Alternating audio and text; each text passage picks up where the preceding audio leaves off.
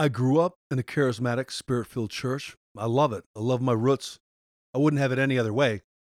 But one of the things that I realized is that all of the times that we talked about spiritual warfare were always in regards to Satan and the devil and demons. And we're going to do warfare.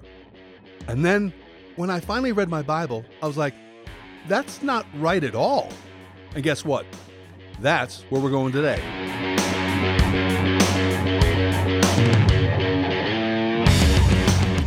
Wake the faith up, Slayer, Garth Heckman, David Alliance. Hope you had a great weekend. Hope you're having a good Monday. Hey, a shout out to those of you who have always kind of reached out to me in different ways. Again, you can reach out to me at tdagiantslayer@gmail.com. Again, tdagiantslayer@gmail.com. Greg Kistler, thanks for the great email.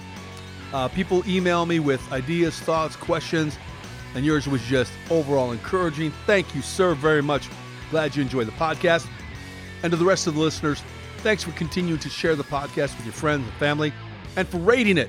That helps pop me up in search bars when people are looking for good men stuff. So, hey, if you're in the area of New Prague, which is just southwest of Minneapolis, in New Prague at Hill Spring Church, that's my church, starting March 26th, we are having our How to Be a Man Tuesday night get-together. Grub is at 6:45. The meeting will kick off at 7:15, and we're going to get real. We're going to get down and dirty. No, we're going to talk about guy things. I mean, topics and topics that are relative, topics that are honest. And it's not going to be like your typical sermon. We're going to use words and concepts that some people would probably be uncomfortable with if we use them in a sermon on a Sunday morning. But, we're going to go ahead and we're going to get down to earth, real brass tacks. Why is it hard for men today to be men, and specifically men of God? I think anyone who comes is going to highly enjoy it. I expect this to really begin to grow and blow up. So, again, if you're in the area, New Prague at Hill Spring Church, starting March 26th.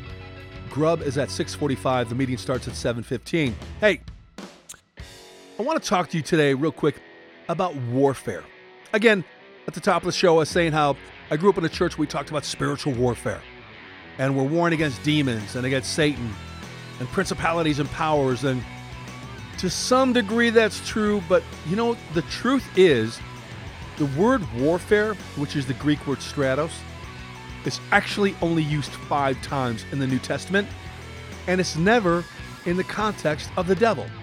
2 Corinthians 10, verses 3 through 5, talking about mental bondage and going to war over that.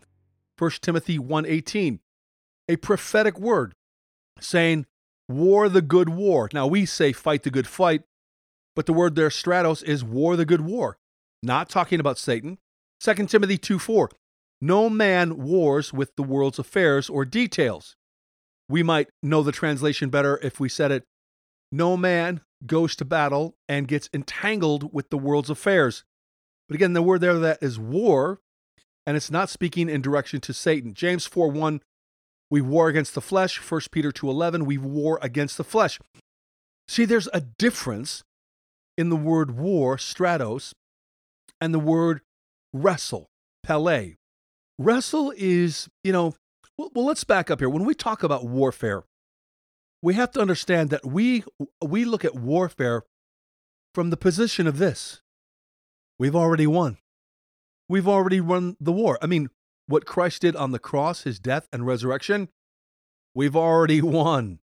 So yes, we're in a spiritual battle. But when we talk about spiritual warfare, warfare is contained primarily for what goes on in our mind, the voices in our head. Ephesians 6, we wrestle not against flesh and blood, but against principalities, powers. And that word there, wrestle, is the idea of life or death. We're wrestling life or death against principalities and powers in the heavenly places. But that's me doing battle on behalf of the entities and the powers that are trying to stop God's will in the world. How Satan stops God's will in my life is in my head. It always starts between the ears. Again, We war over the thoughts and the mindsets and the voices in our head. If we don't wrestle as if it's life or death over the voices and the thoughts and the mindsets in our head, then we will definitely open up a door to Satan where he can get in, he can get a foothold. And ultimately, if we give him enough of a foothold, he can allow demonic spirits to attach themselves to our behavior and our life and our mindsets. And we might have to go through deliverance. We might have to have some people pray over us and rip those demonic strongholds out of our life. But the bottom line is, it says, do not give the devil a foothold, meaning a seat at the table. That's literally what that word means. Don't give the devil a seat at the table. When you hear the words, the voices, the thoughts, the mindsets, the memories, maybe even voices from your parents or people in the past, and it doesn't line up with God's word, you're letting them sit at the table. You're letting Satan sit at the table. I don't know if you've ever had someone that you've invited into a conversation and they just took over. And you're like, wow, bro, I just wanted your yes or no opinion, and now you're kind of running the show. That's what we do with Satan when we don't directly and immediately deal with the thoughts, the voices, the feelings, the emotions in our mind that don't align up to Scripture. Look, you've heard that give him an inch and he'll take a mile. With Satan, give him an inch and he will take your mind. He will take your mind. Look, 25 years ago, as a youth pastor, I was trying to get kids not to cut themselves. Now, I'm trying to get kids not to cut things off of themselves.